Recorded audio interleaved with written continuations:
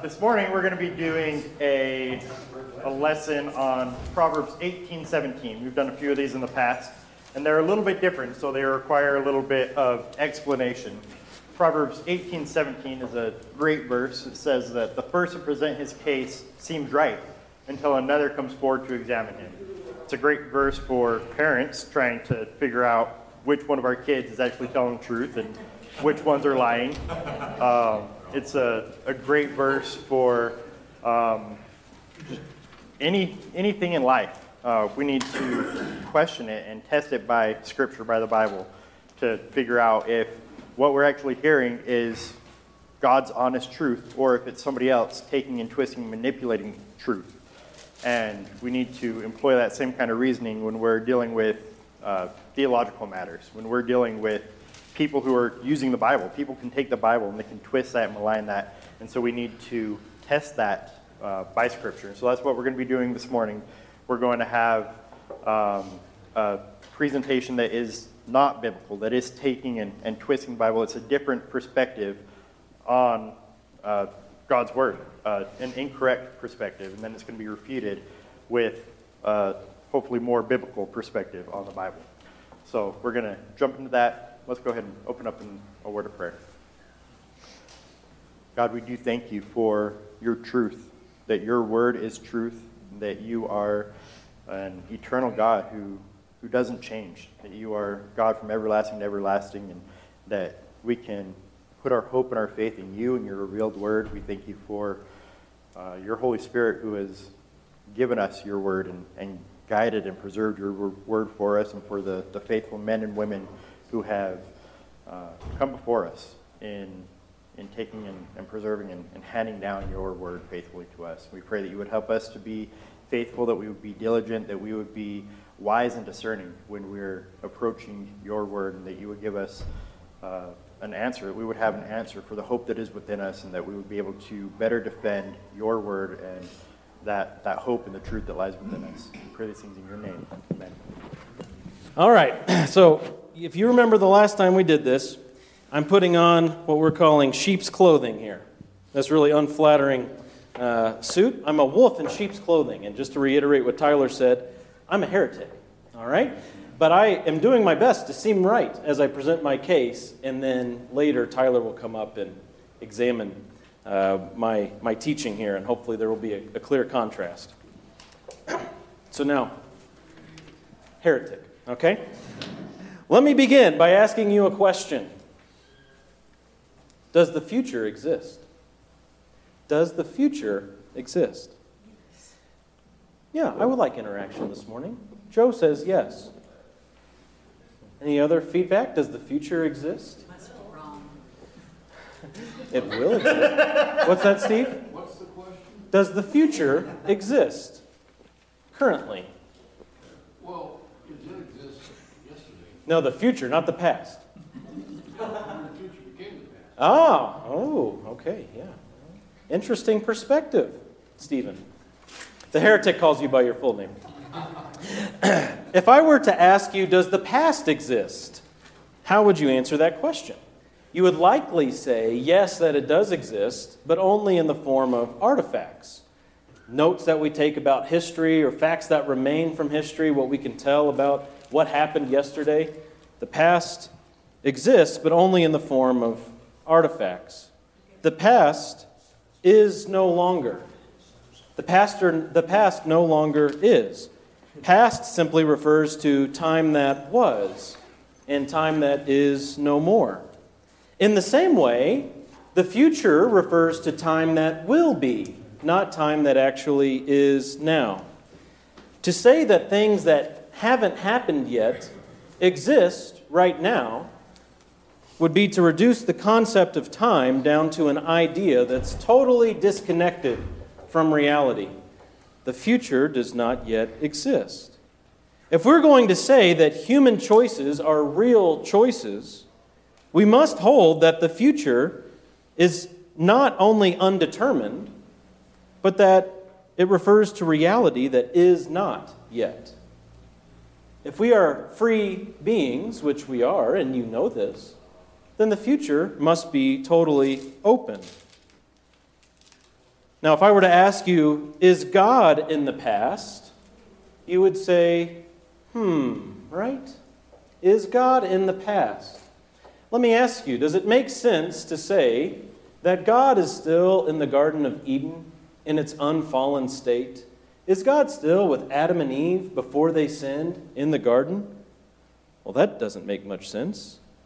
If I were to say, is God still in fellowship with himself, Father, Son, and Spirit, before creation? Does he still exist before creation? You would, of course, say, well, no, that doesn't make any sense whatsoever. We understand that things have changed. And because things have changed, we know that time is inescapable. Time is just the way we describe reality. And God moves along through time just like the rest of us. God is in the present, which is the only real, with the rest of us. Questions later.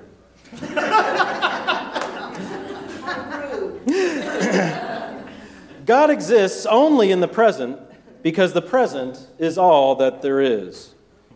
God is eternal. God is infinite. He has no beginning. He has no end. But time was not created. Time is merely a byproduct of true existence. Eternal existence does not necessitate timelessness. You'll hear some people say that God is timeless just because he's eternal. But just because he's eternal doesn't mean he exists outside of time. Every real, true existence has the marker of time with it. There was no start to God, and there will be no end to God, but there are traceable moments all along. Time is not a creation of God. God is in time completely. God experiences succession and change. Just like I was saying, there was a time before all creation when God was without creation. But now he has a creation, and he can never go back to being without his creation, can he? He will never go back to being a God without creation. So God must be in time just as we are. This is clearly seen in the way he responds to the free choices of humans all throughout the Bible. Over and over again in the Bible, God is really responding to people when they make certain choices. We see that God has a past and God has a future. If we say that God is outside of time, like some Christians say, we're saying that God has no past and that God has no future. But instead, his entire existence is one instantaneous moment. That doesn't make much sense now, does it? God existed without a creation, now he has a creation. God existed without a blood-bought people, now he has a blood-bought people. God exists now without a perfect New Jerusalem, but one day he will have that New Jerusalem. God experiences succession and change, just as we do. He is temporal, he is in time, just as we are. Some might ask, well, what about prophecies? Doesn't all prophecies prove that God is outside of time? I'm sure you've read the book of Revelation at some point in your life, and God says what's going to happen. So, doesn't that prove that he's timeless? Well, prophecies definitely do exist in Scripture. God knows with great certainty exactly what he will do. And it may surprise you to know that the vast majority of prophecies are just about what God will do. And no one can stop God when he decides he wants to act. So of course he can prophesy about those things. And God can say what others will do too. Because God is able to manipulate every situation and adjust all sorts of things in everybody's life to bring about the exact conclusion that he wanted. Yet, the future is open, and all of those choices that they made were real. Otherwise, you would have to say that their choices weren't real. Consider Judas, for example. It was prophesied that he would betray Jesus for 30 pieces of silver, and he did, didn't he? But was that a free choice of Judas? Well, of course it was, because the future doesn't even exist. Yet God manipulated the situation so that Judas would be in that spot. And he knew that if Judas was in that spot, that he would make that choice. And so the future we see is totally open. Thus, prophecies don't prove that God is outside of time. If God is real, and he is, He must be temporal, existing in time, just as we do, because the present is all that there is. Thank you. Don't strike me. I will take off my sheep's clothing. It was a nasty, nasty jacket. Tyler found it in the back alley somewhere. Yeah. All right. Well, our heretic started off by asking about the future and the past, which, of course, is a matter of perspective, right? And he did a lot of equivocating throughout his presentation, putting God within the same perspective that we're within. We have to, first off, start off with the understanding that God is not a man like we are, right? God is different from who we are. And, by the way, he did ask at one point if God is in the past. Do you guys remember when Jesus said in John 8 that before Abraham was, I am? He chose those words very specifically, didn't he? To mimic the words from the Father, from God in Exodus 3:14, where he said that I am who I am, not I was who I was, or I will be who I will be, but I am, which is a reference separated from time. It's not dependent upon time. So this relatively new understanding of open theism, it hasn't been around for all that long, and that in and of itself doesn't necessarily make it wrong, but it does perhaps make it more suspect. We need to ask, well, why is this new understanding a new understanding? Why are people adopting this new understanding? And I want to point out two central axioms or starting points that open theism seems to be centered around. They seem to formulate their whole understanding, their whole theology around these 2 points. One is that man is absolutely autonomous, that we can do whatever we want, we have absolute free will, and God has no input on our lives, on our decisions whatsoever, on the things that we do. That's something they hold on to. It's something that they really treasure and they really want to have as a truth in their worldview. And secondly is that God is 100% hands-off in his relationship to sin. Not only to sin as we would understand it, but to destruction, to calamity, to sickness, to pain, to suffering, to war, that God is absolutely 100% hands-off in this. So they say, man is autonomous, God is 100% innocent. And we can kind of see why those might be good things to seek after. But in an attempt to make Scripture cohesive with these two teachings, they pervert not only millennia of orthodox teaching throughout the church and interpretation of Scripture, but clear teaching throughout the whole of Scripture. And so I just want to go through several aspects of God that they tend to deny. So many open theists will redefine the scope of creation. The heretic that was just up here was talking about how God is outside of time, how time is somehow over God, that God didn't create God, or God didn't create time, but time is just a byproduct of creation. Well, if we look at John 1:3, it says that all things came into being through Jesus, right? In the beginning was the Word was with God, the Word was God. All things came into being through him, and apart from him, nothing came into being that has come into being. The open theist would say, well, time hasn't come into being, so that's why God didn't create it. But that's not sufficient, because Colossians 1:16 says, for by him all things were created. Everything, all things, right? And then it goes on and it specifies both in heaven and on earth, things visible and invisible, like time. Time is invisible. It's created by Christ here specifically, right? But created by God.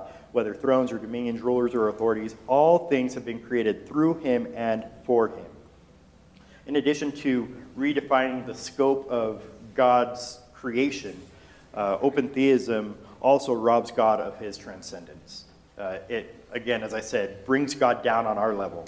It doesn't understand God to be above and outside and beyond, to be over all things. This verse in Isaiah 55, this common verse, verses 8 and 9 says, for my thoughts are not your thoughts, my ways are not your ways, declares the Lord. For the heavens are higher above the earth, and my thoughts are higher above your thoughts, my ways are higher above your ways. We have to have that basic understanding of who God is, that he is completely otherly from who we are, before we ever try to seek to to understand God, his relationship with us, his relationship with his creation and with time. And in robbing God of his transcendence, open theism also misrepresents God's immanence. The fact that God is near, that he is with us. Yes, God has entered into his world. He has humbled himself to the point of death, even death on a cross, below angels, and he has taken on appearance as one of his creatures. He is not far off, but his immanence, his closeness, his relativeness to us doesn't negate his transcendence, the fact that he is above us, that he is far superior to us. Listen to this verse from Hebrews 1, verse 3. Again, common verse. It says that he is, speaking about Jesus, Jesus, is the radiance of God's glory and the exact representation of his nature, and he upholds all things by the word of his power. And when he had made purification of sins, he sat down at the right hand of the majesty on high. So he is majestic, he is transcendent, and this speaks of his transcendence even in the midst of his immanence, even in the midst of his work on earth. After making purification for sins, he again sat down at the right hand of the majesty on high. He was returned to that glory that he had with God before, John 17, verse 5. God is both transcendent and immanent. These ideas aren't contradictory, but they blend together beautifully throughout the Bible if we have a correct understanding of it. Open theism also perverts this idea, the doctrine of the aseity of God. God's aseity speaks to the fact that he is self-sufficient, that he is independent, that he doesn't need anybody else. Open theism will say that, as was just mentioned, that God needs to kind of manipulate different things. And by the way, this explanation of the manipulation of Judas and how God has to manipulate these things, I think, first of all, it undermines these two foundational axioms that open theism tries to be built upon the autonomy of man. How autonomous was Judas if God is able to manipulate him? And the idea that God is trying to stay 100% away from sin, that he has absolutely no involvement in sin. God is the ultimate cause behind everything. He is the one who is behind everything. He is not the author of sin, but he uses sin sinlessly. And that explanation undermines those two foundational points, but it also makes God dependent upon man. It makes his understanding contingent upon man's understanding and man's actions, which are fleeting and ever-changing. And God is dependent upon the actions and the motives of his creatures. That doesn't lead to a God who is self-sufficient. It also limits God in his omniscience, that he knows everything. 1 John 3:20 says that God is greater than our hearts and knows all things, and they would understand that quite differently. Isaiah 40, verse 13 says, "Who has known the mind of the Lord, or who has been his counselor?" And in effect, if God is kind of waiting for these free will decisions to be made by man, he's responding to these different things, then he is kind of being counseled. He is being led and directed by us, that we kind of take that position of authority, and we get to be the ones who guide and determine the outcome of our lives, and God is just left to respond, to react. And ultimately, I think the biggest issue with open theism is that it doesn't understand, therefore it denies the immutability of God, the fact that God cannot change. It doesn't understand that aspect, that God is unchanging, that he is immutable. It will assert that God is responding and reacting to man's free will decisions in real time, changing his mind, or even informing God as to previously unknown information that he's acquiring from his creatures, which is just so backwards from how Scripture presents God and his all-knowing reality. It will kind of strawman Christianity to say that God doesn't change in any way ever. We believe that, right? That God doesn't change, but we wouldn't say that God doesn't change in any way whatsoever. And then they'll say, well, what about passages like Exodus 32, where Moses prayed for his people and then God changed his mind? Or what about Jonah chapter 3, where God was going to come in, he was going to completely destroy Nineveh, and then they repented and God relented. He changed his mind. Well, what about that? We see there examples of God changing. Well, I have here 4 specific ways from Louis Berkhoff. He mentions 4 specific ways in which God doesn't change. He doesn't change in his being, in his attributes, in his purposes, or his promises.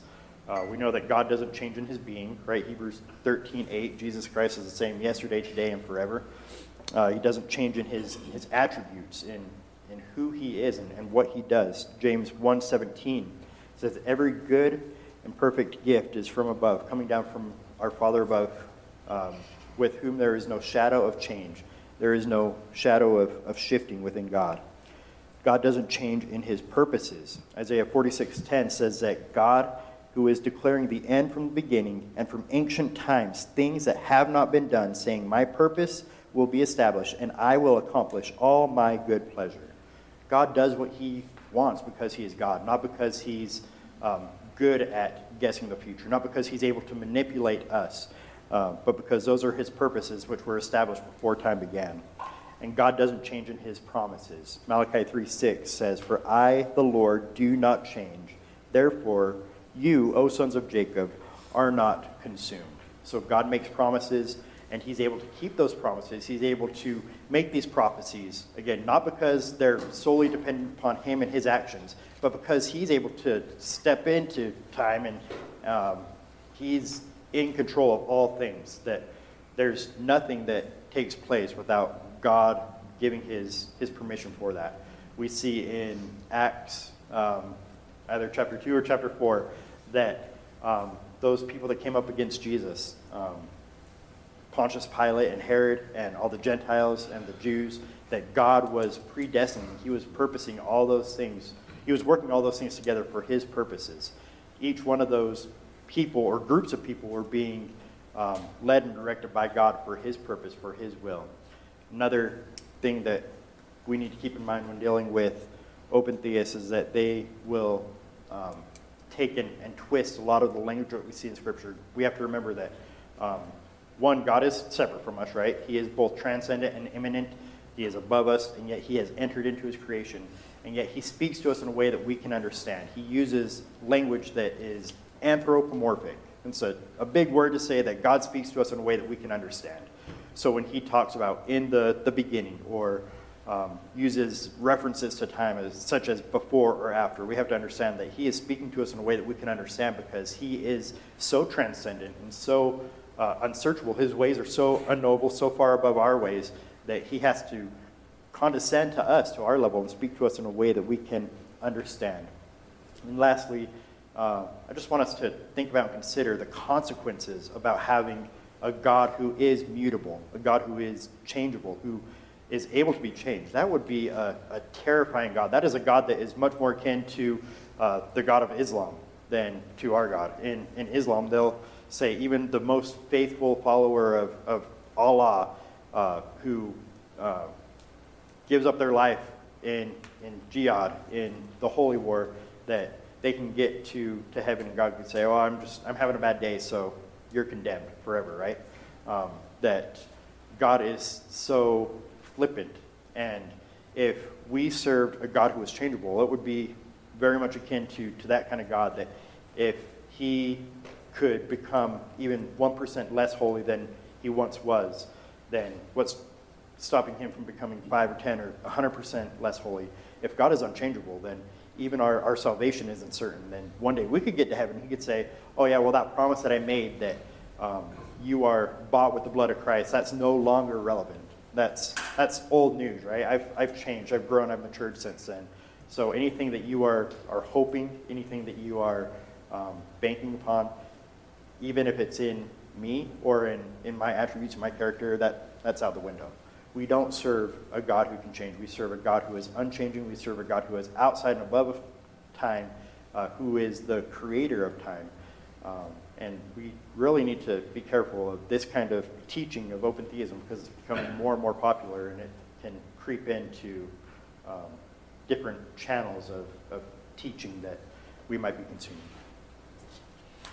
Now, any thoughts or questions on open theism?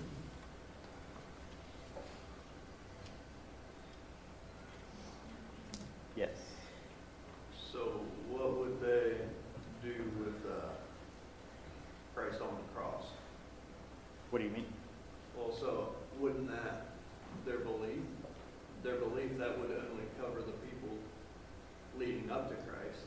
Mhm. So we're not covered under that blood. Very insightful question. I debated an open theist, and I asked him that very thing. I said, "So, is this gonna? Am I like on like a leash? Oh, here we go."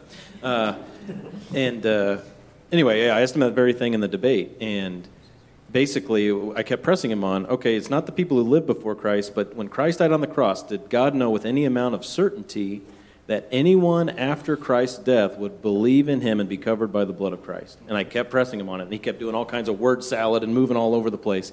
But the answer is no. And that's the biggest problem with open theism, is it totally does away with all of God's certainty. God is not certain if you'll be alive tomorrow. God is not certain if his church will fill up with people. God is not certain. A passage we're going to look at today, God wouldn't have been certain if the sin of the Amorites would ever be complete. God's just not certain of anything in the future. And that's the biggest problem. It takes away all certainty. Yes, Lizzie. I just want to be a little bit, I'm getting a little bit late, but what is theism? A belief in God, in one God. Well, monotheism is a belief in God, but theism is a belief in God. So open theism, what is that? What is that? That God doesn't know the future. Openness of God is another way. There's a book titled The Openness of God. God is open. He has not determined anything for the future in any sense. Yep. So, other half of, like, so what is, so what you define, what we believe, is it close theism, or what do you refer to that? We believe in Biblical theology. Yes. But there's, like, there wouldn't be, like, any theism, it would just be, I don't understand. Just Trinitarian monotheism. Yeah, we're not open theists. Nope. So what's the opposite though? Biblical theology. Okay. Yeah. Yes. Real quick. It is interesting, like Tyler was saying a couple times, it's a newer movement. When the Southern Baptist Convention came out with the Baptist Faith and Message 2000, their latest iteration of their doctrinal statement, they put a line in there that addressed open theism when they said that God is all-powerful and all-knowing, and his perfect knowledge extends to all things past, present, and future, including the future decisions of his free creatures. And so they included that line because of the rise of open theism within the SBC.